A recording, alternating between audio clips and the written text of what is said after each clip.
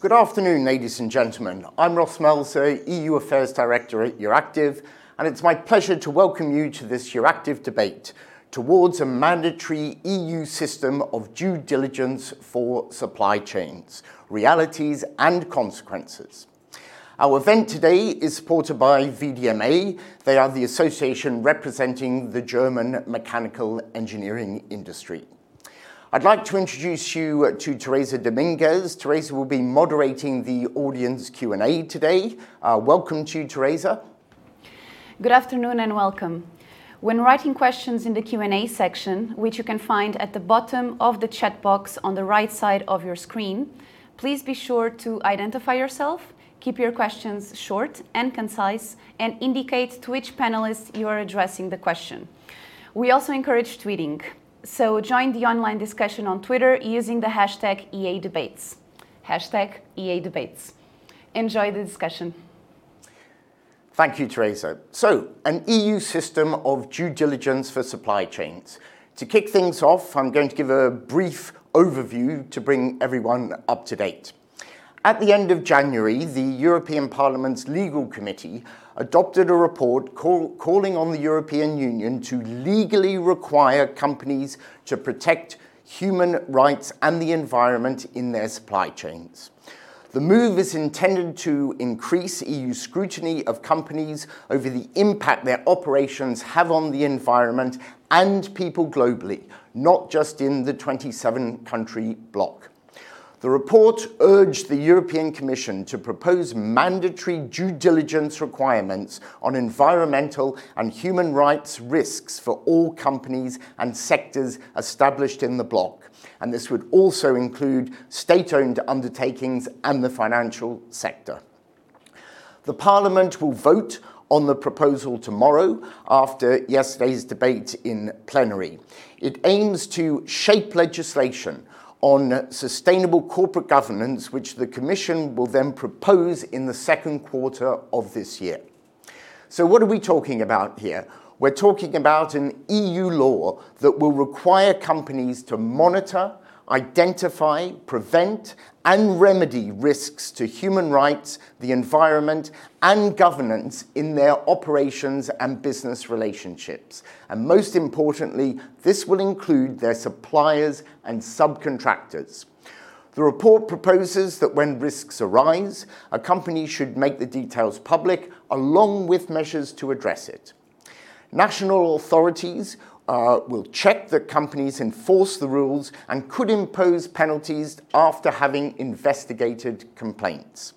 The proposal would give victims of human rights violations the right to take EU companies to court. Now, some of the issues that we'll be discussing today is whether companies, and I do mean companies of all sizes, can actually influence actions and behaviors of third parties. Whether the international codes of conduct many companies already have for supplier contracts are sufficient or not. And what impact might this new legislation have on European companies? To discuss all these issues this afternoon, we are joined by Lucrezia Busa, who is member of Commissioner Redner's cabinet at the European Commission, Lara Wolters, Dutch S&D member of the European Parliament. Lara is a member of the Jury Committee and, of course, worked as rapporteur on the report to the Commission. Winand Quaid-Vliek, who is Vice President of the Employers Group at the European Economic and Social Committee. Tim Gore, Head of Low Carbon and Circular Economy Programme at the Institute for European Environmental Policy. Ben van Peperstraten, who is Business and Human Rights Expert at European Centre for Constitutional and Human Rights. And last but not least, Bertram Kavlat, who is Vice President of VDMA, and Bertram is also a small business owner himself. Welcome to you all. I've asked each of the panelists to kick off with a very short introduction. So without further ado, I'm going to turn to Lara, who led the debate in Parliament yesterday. Lara, in 60 seconds, why do you think this legislation is so important? I think this legislation is important because we still see far too many headlines in the newspapers of things going wrong when businesses have value chains that are expansive, when businesses do business around the world. And I think that we need to address those. And so you can think of examples like Rana Plaza, like the oil spills in Nigeria, or now the workers in Qatar that have died. I hope you can still see me, by the way, that have died in preparation for the World Cup. So we need to do something about that. And for that, it is important that we go from voluntary standards that currently exist to mandatory standards. And I think that in that way, we as Europe can take our responsibility and can leverage our 450 plus million consumers. Thank you, Lara. Very succinct. Lucrezia, in 60 seconds, what's the Commission's main thinking behind this proposed legislation? Good afternoon, everyone. Yes, as the Commissioner said yesterday in the debate in plenary, where you welcomed the report by MEP Wolters, whom I'd like to thank and congratulate once more for that. The Commission is working on an initiative that will include, on the one hand, a mandatory due diligence duty, and on the other hand, a clarification on directors' duty of care to clarify that directors in their duty of care should look at the long-term interests of the company and take into account also the impact of the company's activities on the stakeholders, such as the workers, the customers, and other stakeholders around that. And the commissioners will look, therefore, at risks that may arise from the company's activities and may concern harm to the environment, human rights, and also labor rights. And why this is important? It's important because we want to foster, not only within the Union, but also outside of the Union, behaviors by companies that would contribute to, would enable the Union to fulfill fully its commitment when it comes to the environment, respect for the environment, like the Paris Agreement, but also when it comes to human rights and labor rights. It's about making sure that we respect both inside and within the Union the same commitments and the same values. I know we'll come back to many of the points that you've just raised there. Winant, what's the general view from the employer's perspective? I think the first thing is that it is a very important subject and one of the most important legislative exercises taking place actually. It builds on the UN guiding principles and on the OECD guidelines for multinational enterprises, which were established in 2011. And since that time, a kind of cultural revolution in companies has taken place, and many developments also have taken place in the field of due diligence. But more can and more should be done. The end result, however, must be workable for business, and that is where we have a big concern, because we are convinced that the Parliament's proposal is simply not workable for business. Basically for 4 reasons: unclear definitions, catch-all approach of value chain, suppliers and stakeholders, open and vague norms, and draconic sanctions. Basically, companies are made responsible for everything. Of course, we have to keep in mind that there are 3 positions now. There is the Parliament, there is the Council, and there is the Commission, and a lot of discussion will take place. We hope that in the end, a constructive and workable solution can be found for business, but a very serious impact assessment is needed before any legislation is established, especially because business is very much weakened after the crisis, and we have to carefully reflect before burdening it with extra administrative charges. Thank you. Thank you, Winant. Tim, how is this legislation going to help the EU's environmental ambitions? Yeah, well, thanks very much for the invitation and greetings to all of the fellow panelists. I think the important thing to remember here is that a large part of the EU's environmental impacts take place outside of the EU's borders. We know, for example, that between 1/4 and 1/2, according to the European Environment Agency, of our impacts take place beyond the EU. If everyone in the world consumed like Europeans, we'd need around 3 planets to sustain us all. So it's really vital to address the impacts beyond our borders in our supply chains. If we just look at deforestation, we know that the EU is one of the world's biggest importers of forest risk products. It's probably the highest per capita importer of those products. Its imports are responsible for a large share of global deforestation around the world, for example. So this legislation is critical to addressing those impacts beyond our own borders. But I think it's also very important to say that to address both the environment and the human rights impacts in a coherent horizontal package, because often these are environmental and human rights impacts are two sides of the same coin. And it's vital that if we want to build a just and a sustainable economy in Europe, that we address those two types of impacts together. Thank you, Tim. And Ben, your 60 seconds, what impact is this legislation going to have on human rights, do you think? Well, first of all, thanks for inviting us and for assembling such a great panel.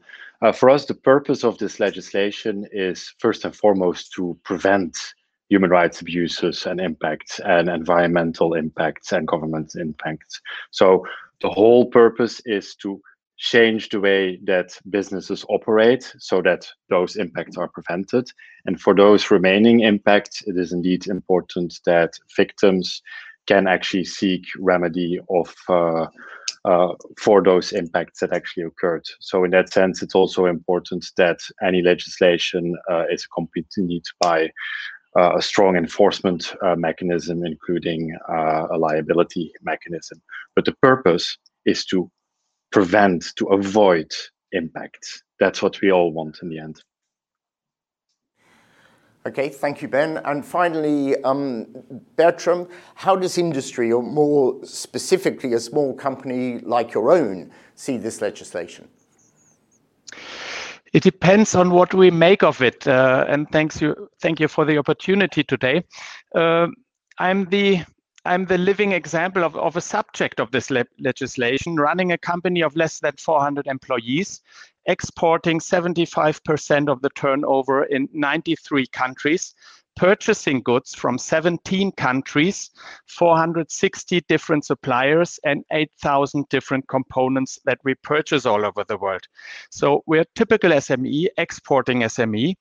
For this, I'm a typical member of the mechanical engineering industry, and speaking also as a president of the Association of the Mechanical Engineering Industry, the VDMA, I speak for many, many companies like mine. And let me please state, we fully support as VDMA the objective of the legislation. We want to protect human rights. We want to stop child labor and other abuse. And we also, and especially myself as a passionate European, we believe that a European legislation is much better than a patchwork of national regulations. But please let us take account of the limitations and the limited abilities of an SME company. So let's discuss about how can we make this legislation SME friendly.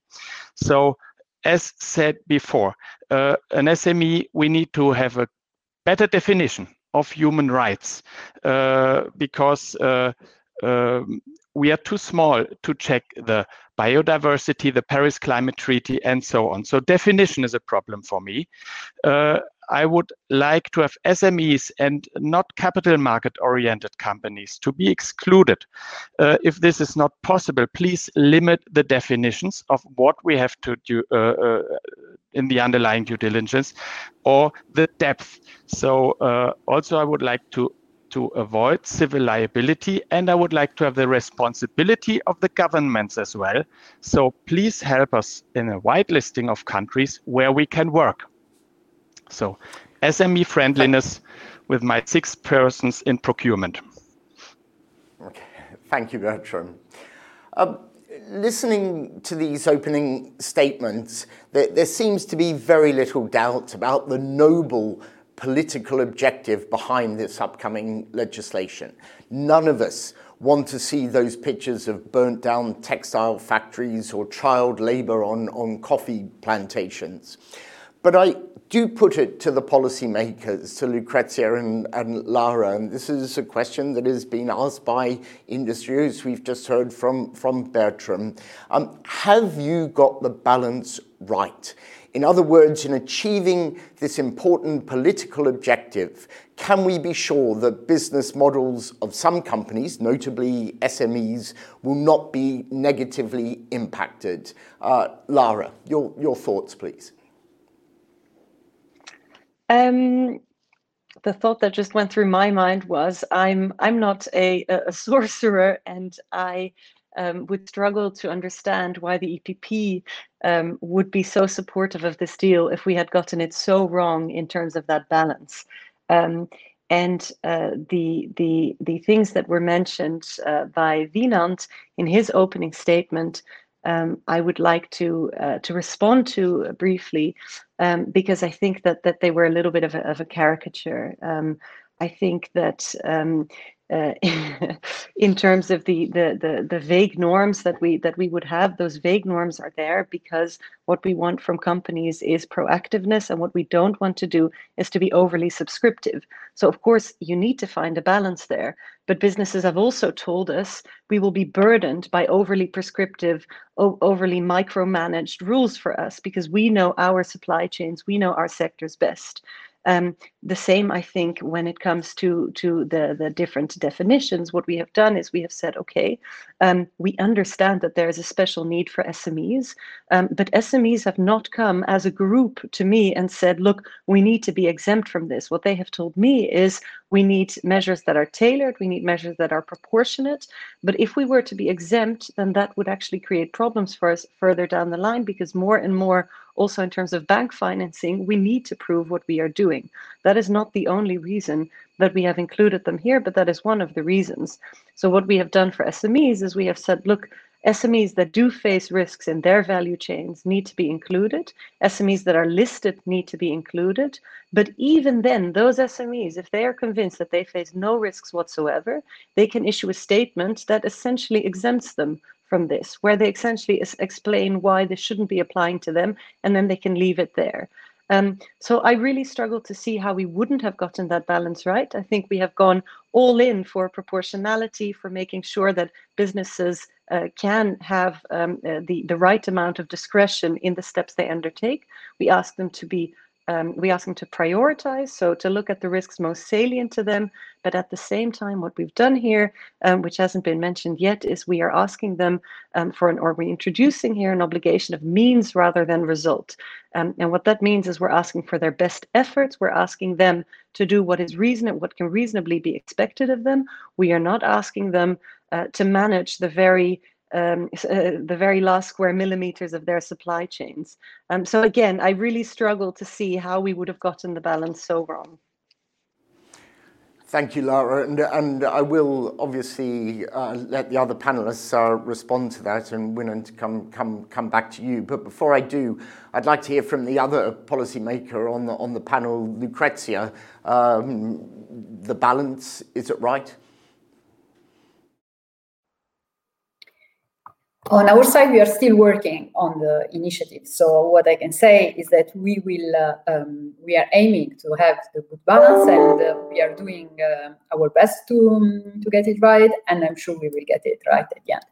So we can speak. I'm happy to speak again and answer these questions. Once also the Commission proposal has been completed in some months. On what I can say already, though, is that we are working, as I was saying, to strike the good balance. And this means, on the one hand, to have an initiative that achieves the objectives that I mentioned before, that it is effective when it comes also to the enforcement mechanism. But on the other hand, it is also balanced when it comes to the impact that it has on the various European companies and on the European economy as such. When we speak about SMEs, this will translate in particular to attention that is given to SMEs in terms of looking at also at the risks that these SMEs can face, and their risk profile, and then also making the political choices based also on the risk profile. It's due diligence, as we know, is a risk-based assessment. It enables companies to control and mitigate the risks based on their best processes and best efforts to put in place such processes. And it is and in this framework, it is normal that companies that present a higher risk will be treated differently from those that do not present any risk. And in this case, the same. I think also from what MEP Wolters was explaining before me, that the current Parliament proposal goes in the same direction. It has a risk-based approach. When it comes also to the SMEs, we are also striving to achieve the right balance also when defining and targeting the possible provisions and the possible obligations that they would have to meet. And on the other hand, there is also thinking about how to support them for this transition through possible guidance, administrative support as well, help desks, but also through a possible funding that would enable them to meet the objectives of this initiative. As I was saying at the beginning, the way we look at it is in a comprehensive way. It's an initiative that should enable the Union as such, the private sector and the public sector to achieve our goals and to be sure that we respect our fundamental rights and values. Thank you, Lucrezia. Winand, let me come back to you now, because in your opening statement, you spoke about unclear definitions. You talked about a catch-all approach. Now, we've just heard from Lara and Lucrezia that they firmly believe there is good proportionality in this legislation. Lara spoke about exemptions, and both Lara and Lucrezia mentioned that this is about best practices, best efforts, rather than actual results. So, Winand, what's your response to what you've just heard? Yeah, well, I would be most happy if the presentation I gave was just a caricature, as Lara said, but I'm afraid it is not. And the reason is that indeed there is clearly a lot of goodwill in the proposal to make it proportionate and to make it reasonable. The point is that the norms that are in this proposal are mostly taken over from the OECD guidelines, where they are voluntary norms. So there is a lot of discretionary room. There is a lot of openness. But here we are talking about mandatory norms. Suddenly they are mandatory. And they can be, you can have a legal liability based on these norms. But these open, vague norms are not usable for this purpose. There is legal uncertainty because there are no criteria to interpret the open norms. There is the idea that the Commission would come forward with guidelines. That is one step of uncertainty of interpretation. They should be implemented in national law. They should be interpreted by national judges. They should be interpreted by national competent authorities. So there is legal uncertainty all around. At the same time, the norms are very, very deep. On the supply chain, for example, you basically are responsible for everything to the latest plastic or leather or metal detail that is used somewhere in a complicated product. And there is a very wide room for stakeholders to go to court against companies. And these stakeholder, the rights for stakeholders are also interpreted in a very broad way. And so you are confronted with a vague norm. You don't know how the judge will interpret. You know that stakeholders can be very aggressive in suing you, and you don't know what to do as a company. So it is the fact that the voluntary norms, which leave room for interpretation, suddenly becomes mandatory, can be interpreted by judges. You don't know in which direction, and there are draconic sanctions, which creates this extreme uncertainty and problems for companies. Thank you, Win. And we'll come back to this question of liability a bit later in the debate. Bertrand, I'm going to bring you in a second to give a reaction to what has been said. But before I do, I'd like to hear from both Tim and Ben on their view about whether this legislation is fair and balanced and should be applied to all companies. Tim, if you go first, please. Yeah, sure. Well, I think, the first thing to remember here is that something's got to change about our economy and our business models of all companies, because we all started by saying there are endemic human rights violations in supply chains all around the world, in products that we all buy and consume here in Europe. And there is widespread ecological devastation around the world as well. We're in a moment of ecological crisis. So something's got to change. We can't actually just carry on as with business as usual. And I think it's also fair to say that all companies will struggle. This isn't a light undertaking. We're not asking or expecting companies to just have a new box ticking exercise. I think even the largest companies in Europe have got to take some to change the way that they do business in order to comply with this proposed legislation. It's not straightforward, and it won't be straightforward even for the biggest companies. But that said, it doesn't mean that complying with this legislation is the end of the world, or that it will ruin the economy. I mean, quite the contrary. I think that what we're expecting with this type of due diligence approach is that companies get to know their supply chains. They are more transparent about their supply chains. They think about the risks in those supply chains, and then they prioritize. I understand very well the problems that small and medium-sized enterprises might face, but I think also about some of the biggest companies, supermarkets. It's one of the sectors that I've done some work on due diligence with. They've got thousands and thousands of supply chains all around the world. Of course, that's a daunting prospect. Think, how on earth can we go about understanding the risks in all of those different supply chains? But there are processes, there are tools for prioritizing, for boiling it down, for making it workable, for getting started. And that would be just the same for SMEs. And I would say that if you leave SMEs out of this approach, the risk is actually that you leave them behind in the transition to a new type of economy. We know that citizens around Europe want to have more traceability. They want to have more knowledge about where their products are coming from. They want to know that their products are not causing deforestation, that they're not linked to human rights violations.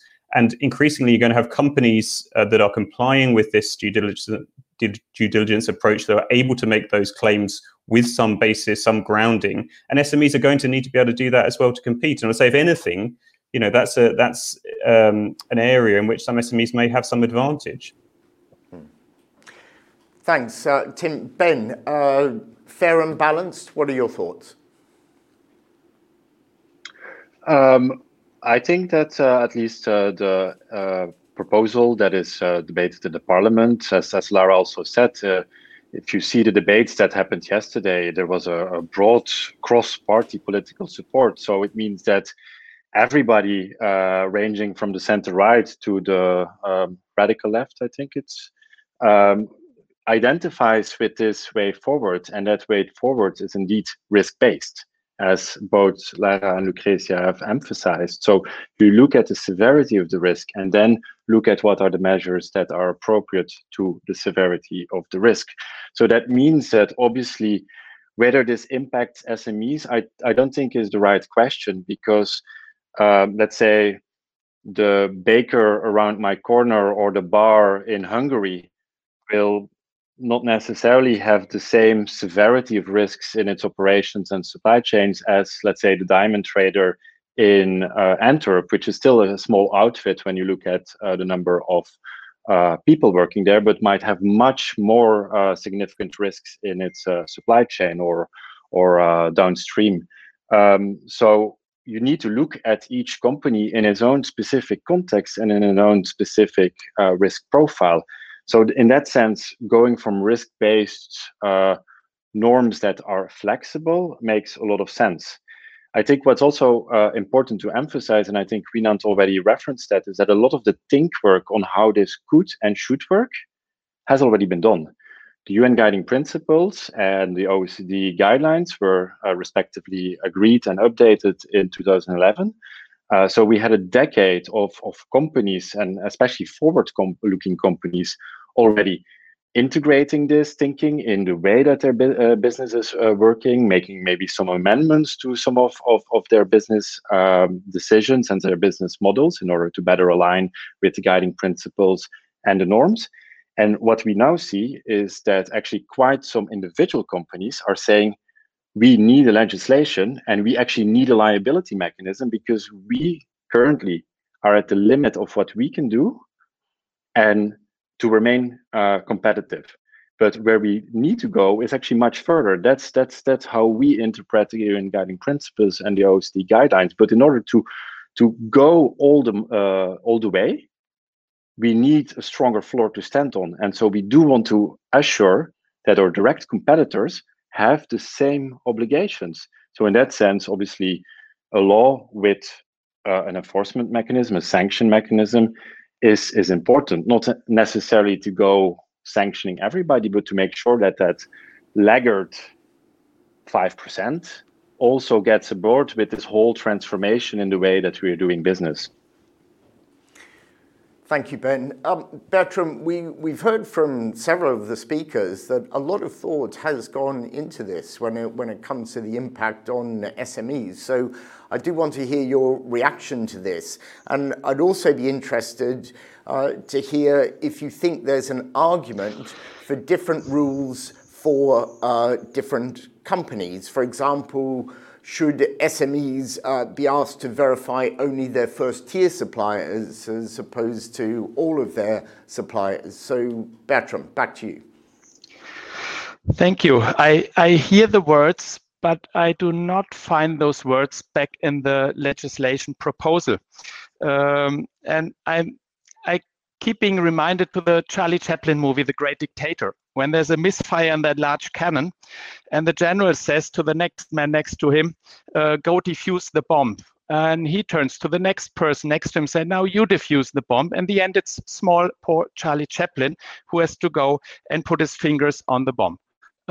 My company will be the one who has to put their fingers on the issue. And there is prosecution looming. Personal prosecution. And then again, Lara, I don't find your words that the means is more important than the result. I will be prosecuted according to the legislation proposal, according to results, not if I had nice means. And when you say not the last millimeters of the supply chain should be checked, this is also not in the proposal because there's no limitation to the tier 1 suppliers, for example. And no, we are not the bakery, but we are also not the t-shirt producer. Mechanical engineering is employing more than 3 million employees in well-paid jobs in Europe alone.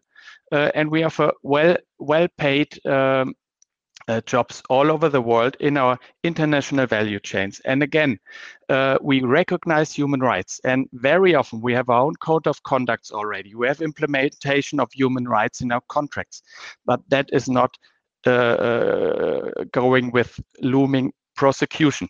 And you should think how it should work for me. With my own company, we have 6 persons working in procurement. We have 460 suppliers in 17 countries, 6 persons. Can you imagine how many times we are able to really visit the companies we purchase from? And please don't tell me that the new legislation will make me to get to know my suppliers or my supply chain. I think we know our supply chain quite well, but we have limits on what we can check if we're there. 460 suppliers. It takes, with traveling time, 2 to 3 years to visit every single supplier once a year, at least once a year.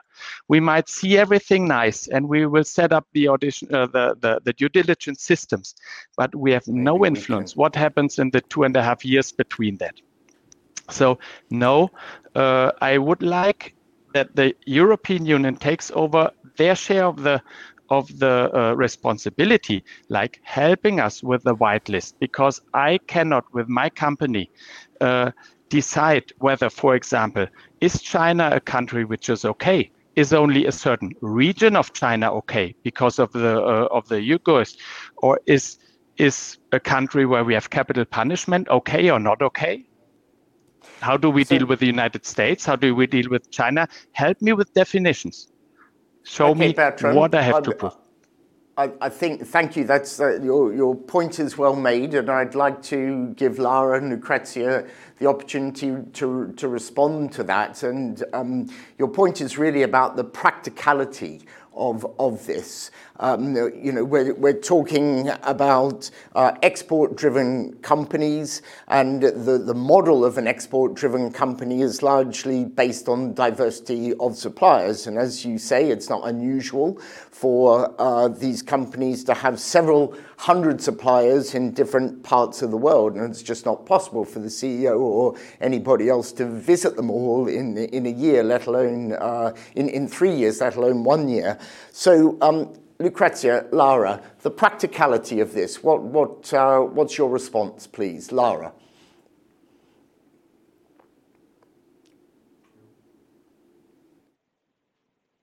Apologies, that was bound to happen. Gosh, that was a whole range of things that were mentioned there. So I'm not sure I can get through all of them. But maybe to start with a bit of a visual example, as the previous speaker gave when mentioning Charlie Chaplin. What I think about when I hear his remarks there, I think about that great cartoon of The New Yorker, where there's some children and a businessman in a ripped suit sitting around a campfire, and the businessman is telling them something along the lines of, yes, we destroyed the planet, but for a beautiful moment in time, we maximized shareholder value, and I think that is, for me, something that we need to remember throughout, and that I think Tim started his remarks with if there is no agreement, if there is no intent for anything to change, then I would say to the previous speaker, all of what he says should be taken on board. But the issue here is we do need things to change. We cannot go and continue, with business as usual, because companies have a big role to play in us achieving the goals of the Green Deal, in us making sure that the planet doesn't warm up until temperatures we can no longer control, and so forth. And therefore, yes, we are not going to introduce something that has no teeth whatsoever, and that doesn't change anything. That said, I think that all of the allegations, I think that they are a bit of a caricature. The text absolutely speaks of an obligation of means rather than results. That's clear. We talk about member states ensuring liability for where companies are directly linked to or where they have caused harm. I don't think that is an odd thing to do, because that is exactly the purpose of what we're doing here, that now, through making this mandatory, that there are consequences to causing harm. We don't talk about personal prosecution yet, so I'm not entirely sure where he gets that, although, of course, in a future proposal, we might also see provisions on directors' duties. But I just don't see how all of what he said can be taken into account, and then for there to still be a change for the better. And that is why we have tried to find a balance in which, of course, we make these measures proportional. We make sure that for SMEs, there is special support. We talk about them separately also. And as was mentioned before too, I mean, for SMEs, the irony is that, of course, often they will know their supply chains that much better than multinationals, because the supply chains might be less complex. They have often said to me that they don't want a shadow regime that then makes it harder for them if and when they do want to grow. They don't want there to be a chilling effect within the supply chains of bigger companies that then say, well, those SMEs are a black box and I'm going to cut them out. I think all of those are very good reasons to include them in a proportional manner. But cutting them out altogether, I think, is a manifesto for no change at all. Lucrezia, thank you, Lara. Lucrezia, I'd like you also to comment in a moment on the practicality, the points that were brought up by Bertram and Winand. But also, I've heard in the last few comments talk about the implementation. Now, we know that national authorities will check if companies are enforcing these rules. They'd investigate complaints and possibly impose penalties. how can policymakers ensure that the new rules are going to be implemented uniformly across all member states, avoiding any possible national solo efforts? And I'll give you an example. Take Germany. SMEs, we know, are the backbone of the German economy. Germany is an export-led nation. Do you worry that enforcement may not be as strict in a country like Germany as in some other member states? No, not more than, as you know, for the Commission, it's normal to adopt legislation at European level that, especially in cases where the legislation adopted is a directive, then it's the provisions that are adopted at European level need to be then implemented, transposed, and further implemented at the national level, and there are enforcement by the various national authorities. So this is not something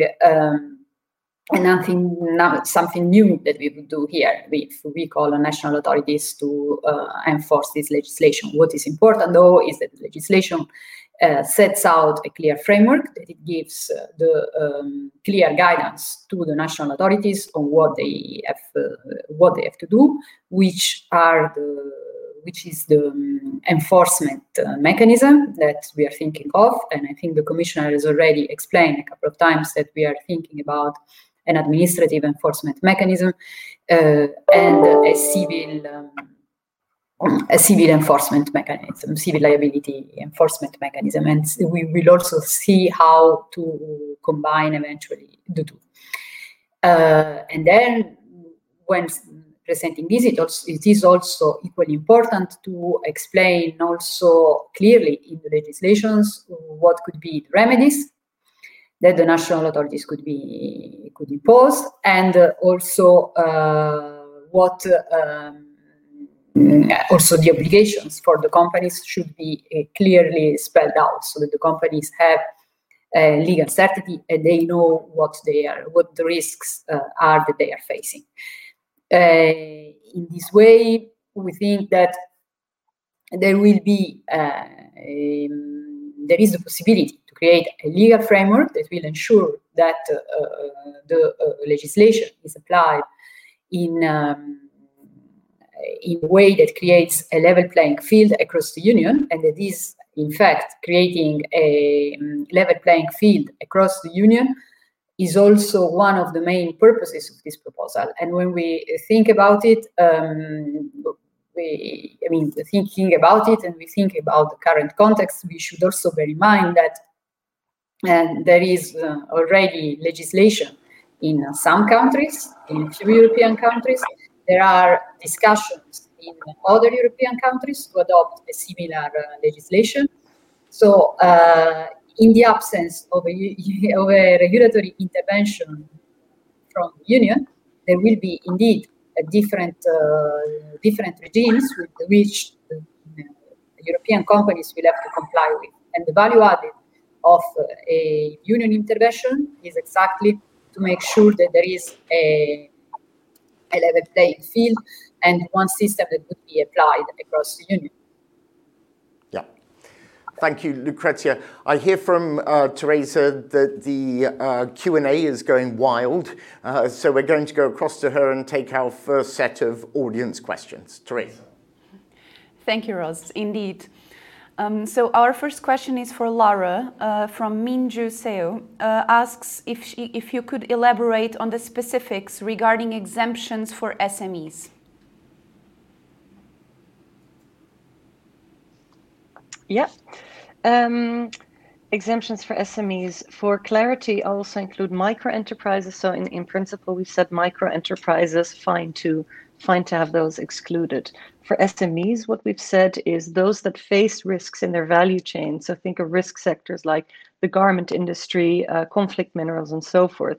Those should be included, but included in a proportionate way. And also SMEs that are listed on stock exchanges should be included.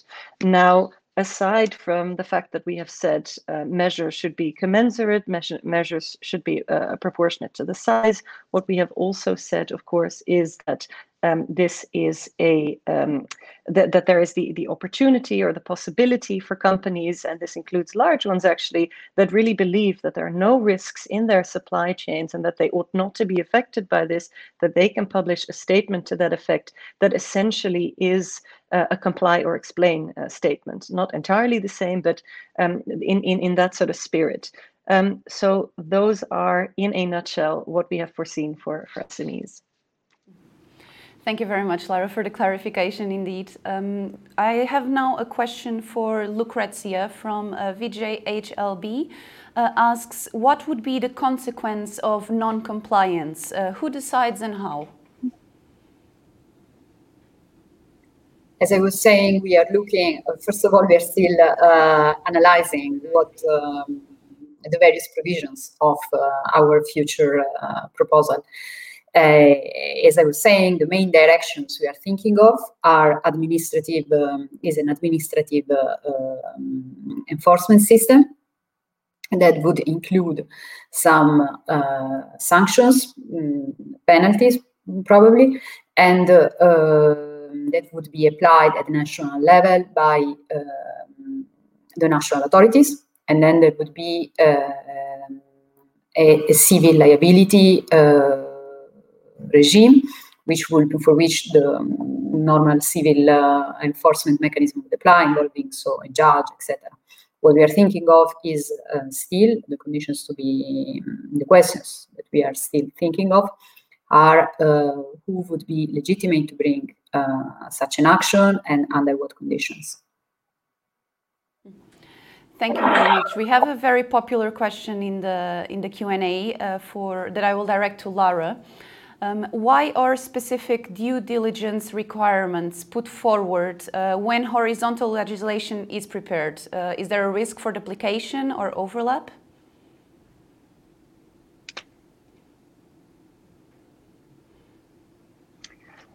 Could you repeat the question? Is the question, why are we doing this at the same time as some individual member state initiatives?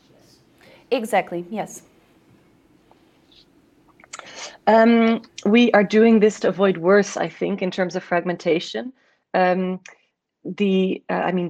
reason that we're doing this is to avoid harm to the environment and to people. But the reason that this is also being done now is to make sure that we don't end up with the European Union in which 27 different legal regimes apply and companies need to know each and every single one in order to do business on the internal market. So we're doing this to avoid fragmentation, to make sure that businesses know what is expected of them, to give them legal clarity, and to make sure that those different legislative initiatives, but also the voluntary standards that are there, and also the certification mechanisms and other voluntary systems that are out there, like eco labels and so forth, that all of that isn't the sort of jungle that it is now for businesses, but that there's one clear regime in the EU. Thank you, Lara. We'll come back to the audience Q&A a bit later, but I did want to drill down on this question of liability, which has been brought up in recent comments. Bertrand, you were quite clear that you believe that there is some sort of personal liability. Lara, you have indicated that is not necessarily the case.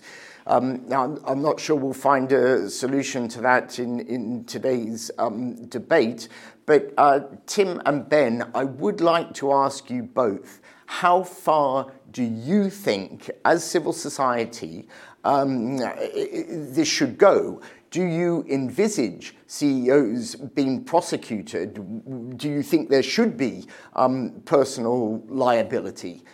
Tim, please. Well, in a word, yes. In that company owners should be responsible for the impacts of their company's business operations. That said, and that includes, of course, in their supply chains. I mean, that said, I don't think anybody envisages a raft of lawsuits, as a result of this legislation. What is important is that there is a mechanism for individuals that have been affected by adversely affected in terms of their human rights, which often will be connected with environmental harms as well, because these are often, very closely connected, that those individuals or communities have some course for redress, for remedy, and that can be taken forwards. Now, I think that the way that the proposed legislation sets it out, the bar is quite high, nonetheless, for establishing that a company in Europe or a company that's operating in the European market has contributed to or directly caused that adverse impact. So it's not like this is going to be a free-for-all where we're going to see cases brought left, right, and centre. That's quite a high bar, but it means that in principle there is recourse for communities or individuals that have been adversely impacted to seek some measure of redress, and ultimately that may mean that company owners, CEOs should be held accountable. But I think it does strike me that this has been set out in a way which is reasonable and is proportional, and I don't think that any civil society actor which is looking at this is going to start thinking about SMEs in the first instance as well. Let's start going after the SMEs. I mean, there are bigger fish to fry, frankly. This is going to be about looking at the absolutely most egregious adverse impacts in the first instance, and taking those on. And this isn't going to be something that overnight you're going to see SME CEOs suddenly hauled up in court. I just don't think that's I think that's a complete red herring, frankly. It's just a straw man, and we just need to be careful. Let's be honest about the kind of legal redress that this would lead to. Okay, thanks for that, Tim. Ben, obviously any good legislation in the implementation process, it must have teeth. What are your thoughts on this? Yeah, first of all, I do want to reiterate that prevention is always better than the cure. That also applies here. But if you then look at the enforcement strategy that the Commission is proposing, it makes a lot of sense. So on the one hand, indeed, an administrative oversight, which in the proposal by the Parliament is relatively boilerplate in the way it's formulated. We've seen in plenty of other similar instruments, similar competent authorities being mandated with investigative powers, ex officio or on the basis of a complaint, and also if they find a problem to propose corrective actions, and if necessary to propose sanctions. So I do want to dispel that this is an extraordinary, egregious regime on that level. And the same thing, it does want to also organize civil liability at the union level, which I think makes sense. I think it's the whole venture of the Commission taking the driving seat and establishing rules across the union that need to be uniformly interpreted by national judges, but those are also union judges. That's how the union enforcement system works. Makes a lot of sense. So in those egregious cases where there is actually harm that occurred that could have been prevented through exercising due diligence, it is logical that those victims have a way to seize a judge and ask for compensatory or reparatory or other compensation in front of that judge. So for us, it seems actually quite a logical approach. I don't think that in at least the due diligence obligation, which remains a corporate obligation, given also the administrative and civil nature, that this will result in mass prosecution against CEOs in their individual capacity, as was, I think, suggested by Bertram. That's not what this legislation, or at least the signals that we hear from Mr. Reinders, as well as what we read from Parliament, is actually underpinning. Okay, thanks, Ben. We've got a couple more excellent questions for Lara in particular, but before we go to those, Winand, I'd like to bring you back in. What you've just heard about liability and so on, are you reassured by that? I'm afraid not. No, but maybe before answering, I'm very critical, but that is because I want to be constructive. It must be a good proposal in the end. It is not so that we think that nothing should change. There should certainly change a lot, and it should not be business as usual. And there is also what Ben said, there has been a lot of thinking going on in business. A lot of changes have occurred, and a lot of businesses are indeed thinking how to go further, how to move further. We don't want a box ticking exercise. The problem with the reasonings of Lara and Ben and Tom is, in my view, that they are strongly political reasonings. And that's also true, I think, for the majority in Parliament. But we are talking here about mandatory legislation. And that means that we need a legal reasoning also, whether this is going to work, yes or no. And I think the reasonings are concentrated on a voluntary approach, not on a mandatory approach. If in a voluntary approach, if you have a good story why you prioritized certain things and didn't do other things, then that will be enough. But in a mandatory regime, take, for example, a big company with 80,000 suppliers. They can't change everything at the same time. So, for example, they decide to concentrate on human rights issues, and they do a lot there. But then there is a stakeholder who says, well, my interest is not human rights, my interest is environment or climate. And you haven't done anything there, and you have a mandatory obligation to do something. If that stakeholder goes to court, then the judge will say, yeah, you're right. There was a mandatory obligation to do something on climate. The company didn't do so, and that is why it is liable. So that's the problem. We are reasoning on voluntary approaches, but this is a mandatory system. It's totally different. Thank you, Winnen. Lara, you will get the chance to respond to that in a second, but I know that Bertram is itching to come back in with a reaction. Bertram. Thank you very much. I want this change as well, to make that very, very clear. And so are all of our members. And we would like to bring our part and our efforts in there. So this should be clear. And also, I'm not afraid of liability for my own actings, but I would like to be liability for things I can really control. So there is a view till the horizon, which I can see even in my supply chain, and there are some things which are beyond the horizon. So like the tier one, if I purchase chips in China, I can see the chip factory. I can visit them. I can make my contract in.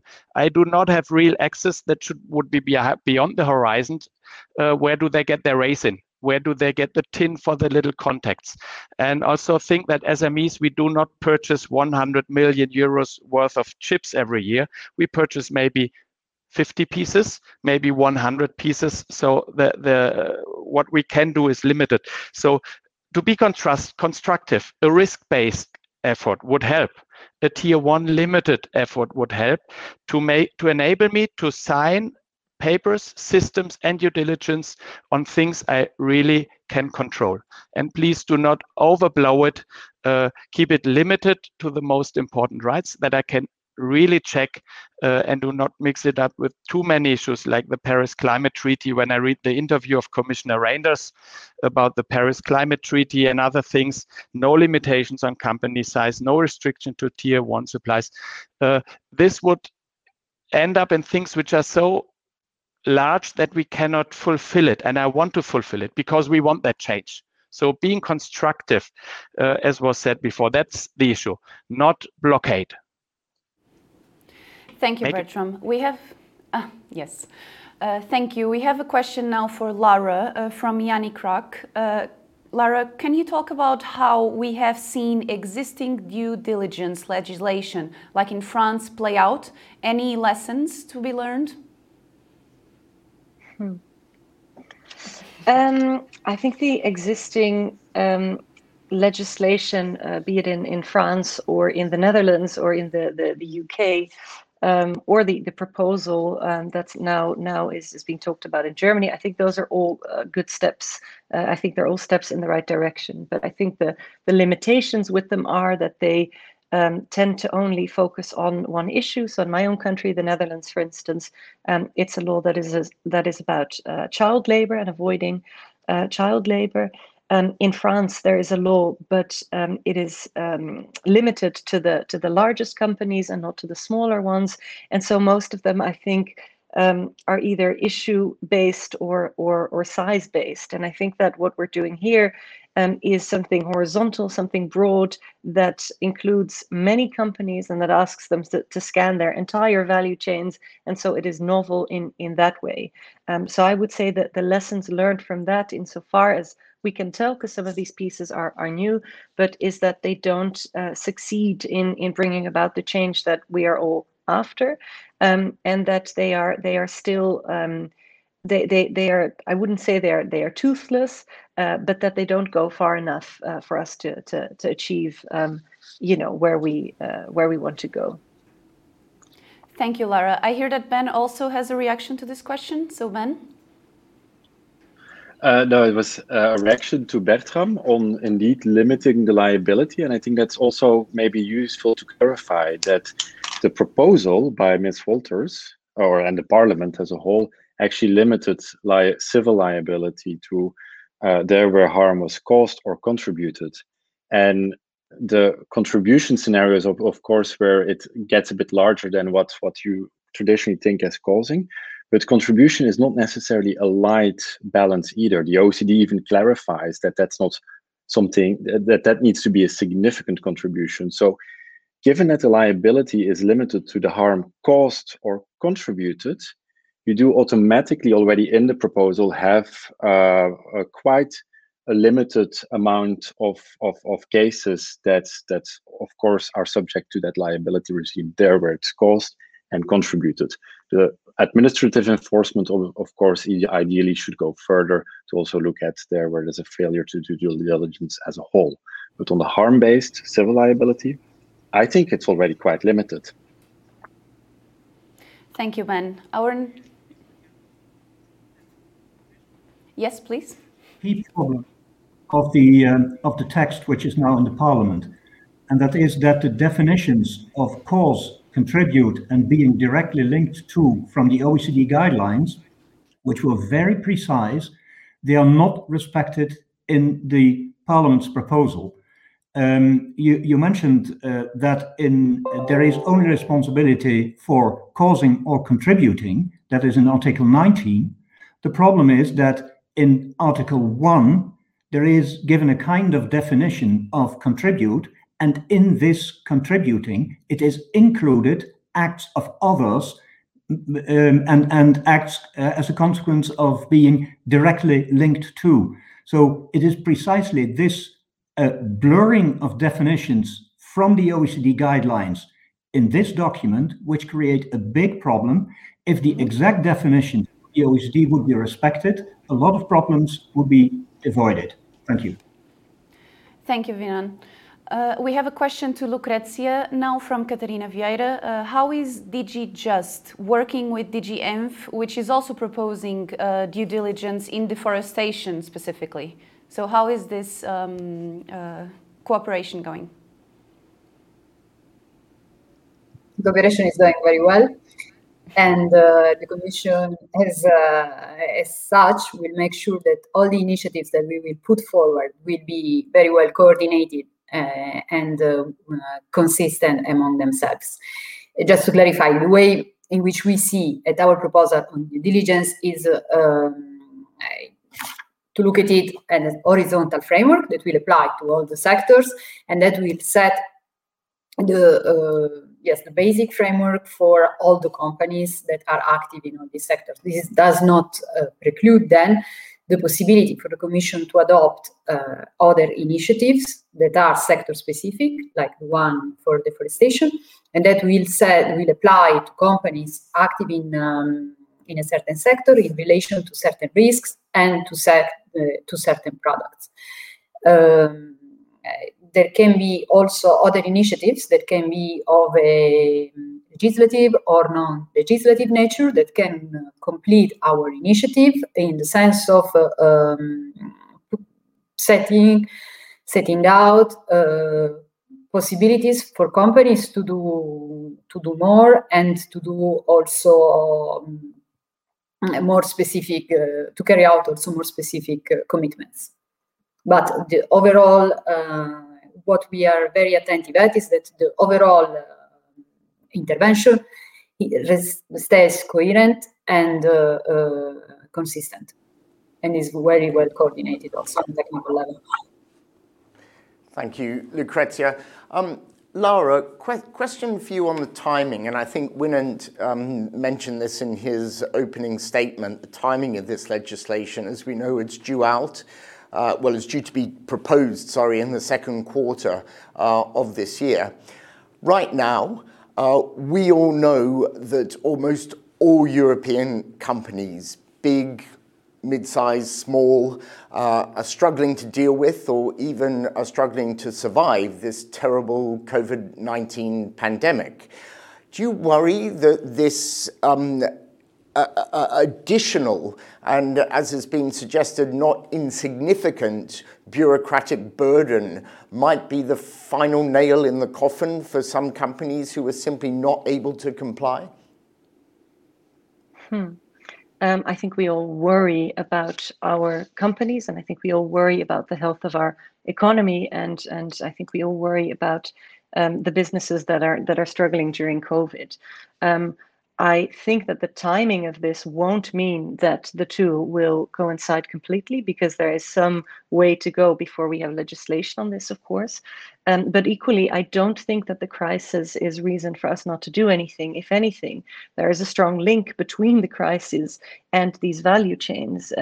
I think the first reason that we have a crisis like this, if you zoom out, is that we have disturbed ecosystems all around the world that make it easier for viruses to jump from animals to people, and that is because we have cities that are growing and ecosystems being destroyed to make room for people. So I think that there's an intrinsic link already that we shouldn't forget. Practically speaking, I think the COVID crisis also means that many companies will be looking at their supply chains and scanning them for vulnerabilities. And I think they will be looking at, are we overly dependent on a certain source or a certain country? Are there things that we could be doing differently so that in a next crisis, we might not have the ruptures that we have seen now in the supply chains that have have caused economic losses as well. And I think there, for instance, if you look at medical supplies, if you look at simple things like mouth masks, I think that these very complex global value chains have shown that, there's vulnerabilities that you could avoid by bringing some of these parts of the business home, or perhaps not always depending on just-in-time management through the very most vulnerable countries. So I don't think that COVID is a reason not for us to do it. I'm not naive about what our businesses are going through at the moment, but I think that all of these things interact, and I think there is very good reason to be doing this and to be starting on this right now. Okay. Bertram, let me come back to you about what you are currently doing to ensure that supply chains adhere to the highest possible ethical and environmental standards. Now, this could be described, I guess, as self-regulation. I'd like to hear what Tim and Ben think about self-regulation. Civil society is typically not in favor of it. But Bertram, do you think what you're currently doing and what your members are doing is okay? Is self-regulation working in this case? There are hard and soft factors. First of all, again, we are not selling consumer goods. We are not selling a cheap T-shirt. We purchase all over the world in our distributed value chains highly complicated parts and components.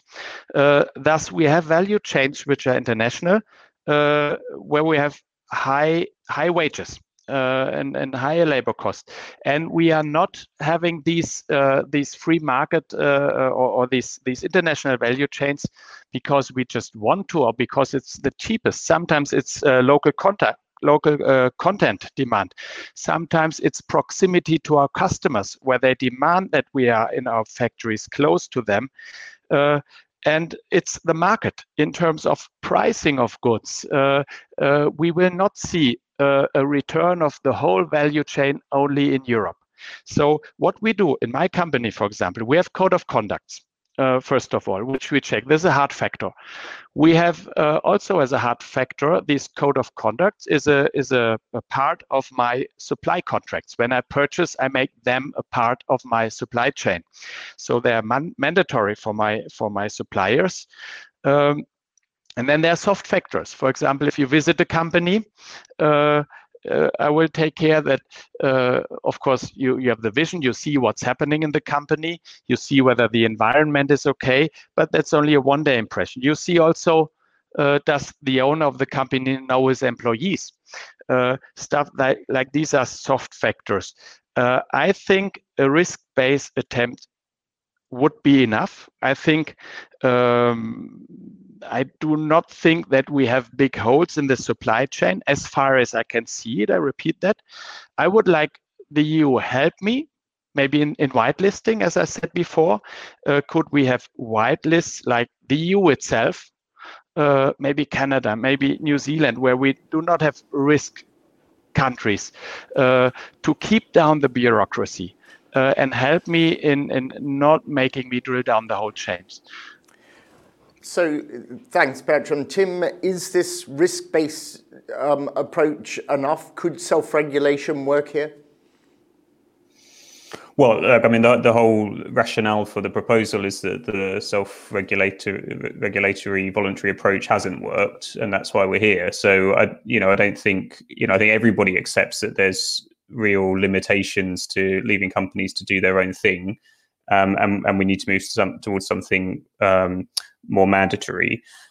Just on this, if I can just pick up on a few things then that have been said. So one is on this proposal of a whitelist, and can we sort of say it's fine to source anything from, say, Europe or Canada or New Zealand, as was just suggested. I mean, in our experience, there are endemic human rights violations and ecological degradation here in Europe and every other rich country as well. So I don't think that you can have sort of blanket green light, applying to whole countries. I don't think that works. We've documented lots of cases with human rights violations in the agriculture sector here in Europe, for example, and the same would be the case of almost every country on earth. So I don't think it's about a country-based list. And I think the importance here is to go beyond those kind of quite crude measures to really get a sense of, in the particular supply chain, in the particular context of your suppliers, could there be risks?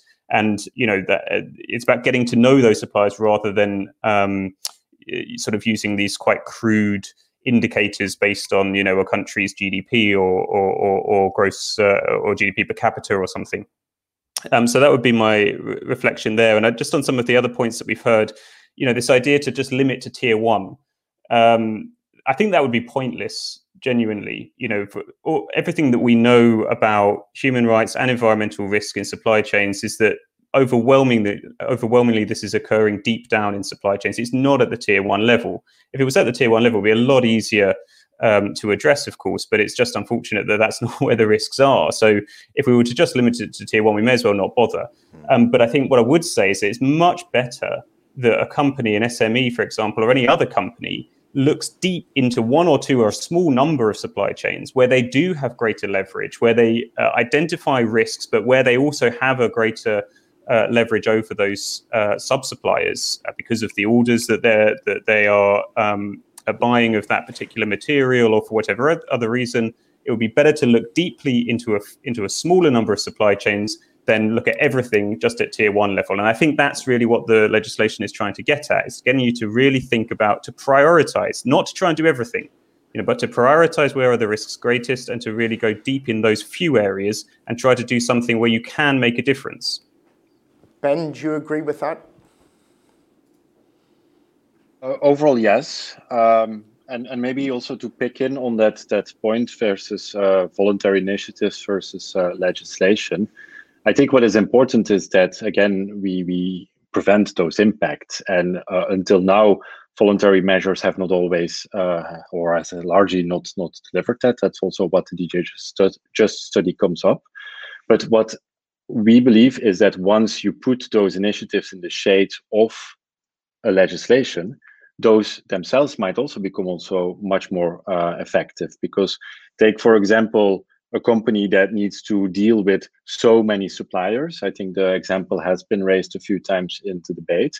Nothing says that in assessing the risk, for example, that a company needs to do that alone. They could also share those assessments with other companies who source from the same facilities, who are, if there's a legislation that applies to all companies, are also equally bound by the same obligations. So there is some economy of scale, and that can only help us in moving the preventative aspect forward. I'll give one example. Laura mentioned in the beginning the Rana Plaza accident. Well, in result of that, there's also a collaboration under the Bangladesh Accord that's developed with 200 plus retailers, which actively identified fire and building safety risks and addressed them. So collaborations, if they're accountable and if they're results oriented, can deliver. So that's what, for us, that legislation would place neatly next to all those collaborative efforts. Okay, thank you, Ben. I have a question for Winard first, and then I'd like Laura to respond to it as well. Do you think this legislation will put Europe and some European companies at a disadvantage? If such legislation is not imposed at a global level, will the Chinese and perhaps even a post-Brexit UK somehow benefit from these restrictions? In other words, how can we be sure that European companies are going to remain internationally competitive under this legislation? Winard? Yeah, well, I think answering this question in general is very simple. Yes, this legislation leads to additional administrative burdens and sometimes to substantial cost. So it will have an influence on the international competitive position. There is no doubt.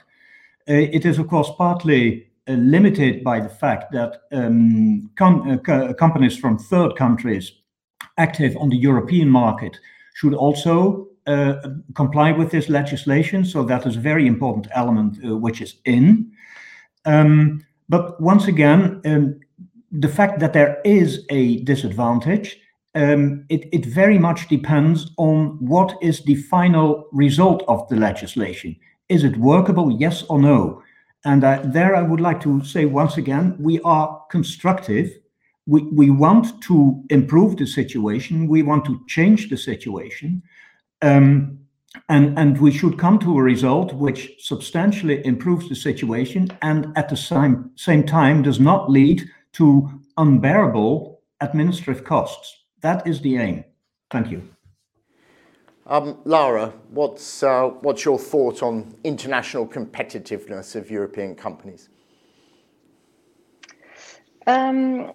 I think, as Wijnand said, what's important here is that this is not only an obligation for European companies, this is an obligation for anyone who wants to do business on our internal market. And I think we shouldn't be shy about leveraging that market and recognizing the value of it, not only the value of the market and our consumers as such, but also our global power in setting those standards. I think in GDPR, for instance, we have seen what the effect of that legislation can be if it's seen as a sort of gold standard or as measures that can be copied elsewhere. And I don't want to be too, on the nose about this, but I think it was never the European way to beat our competitors by exploiting people and planet. Now, that's a bit of a caricature, perhaps. I mean, I'm not saying that all businesses do this, but I think there is a very good reason for us to do this now. And I think that it's important that we don't only oblige our own companies, but others too. But even zooming in on those others that would want to make use of our market to provide goods or services, I think there aren't that many that do business without any sort of intermediary or without a sort of office or head office, even in Europe. By way of example, even Alibaba, I think, has a European headquarters in Liège, I believe. And that means that the competition aspect of it, absolutely, we need to be careful that we need to make sure that enforcement is good. I think there's also trade aspects here. We need to look at procurement. It's a puzzle that is bigger than due diligence per se. But I think our aim should stay the same. And as I said, this is not something that only applies to European companies. Thank you, Laura. We are now reaching the final part of our debate, so I'll just go through some of our most popular questions from the audience. And the first one is to Lucrezia. Apologies. The first one is actually to you, Laura, as well. So is there an intention to incentivize good behavior rather than proposing punitive provisions? Would you like me to take that first, or Lucrezia? Lara, Lucrezia, I think the question is for you. To incentivize. If you're asking me, are there definitive carrots in this piece? Not as such. I think the carrot here, or the incentive for companies, is getting to know their supply chains better, which I think also can avoid damages, can avoid reputational risks, can avoid very costly court cases and so forth.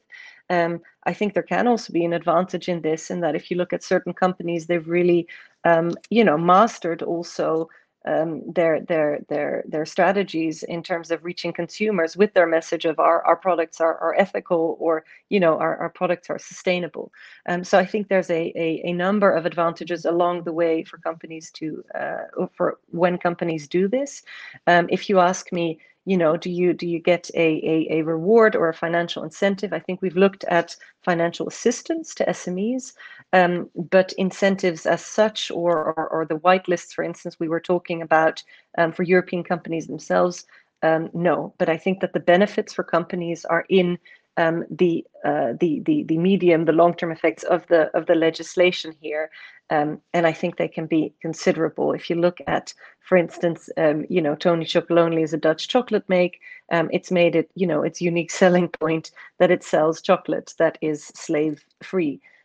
So I think that it's been demonstrated that this can be done. It doesn't have to be a disadvantage. Needless to say, we need to get the legislation right in order for that to happen. Thank you, Laura. We have a final question for Bertram, and a member of our audience says that risk-based due diligence seems fair and reasonable. What would businesses propose instead? I think it is fair. As I said before, I think it would be fair and reasonable if it consists of things I can really control and check. And I often think there's a little misconception here of how we work, because I heard several times you should get to know your supply chain better. We are not chocolate producers. We have highly complicated, highly added value goods, which we sell to B2B customers. So keeping with the questions, yes, if it's limited, like a code of conduct to things I can really check, yes.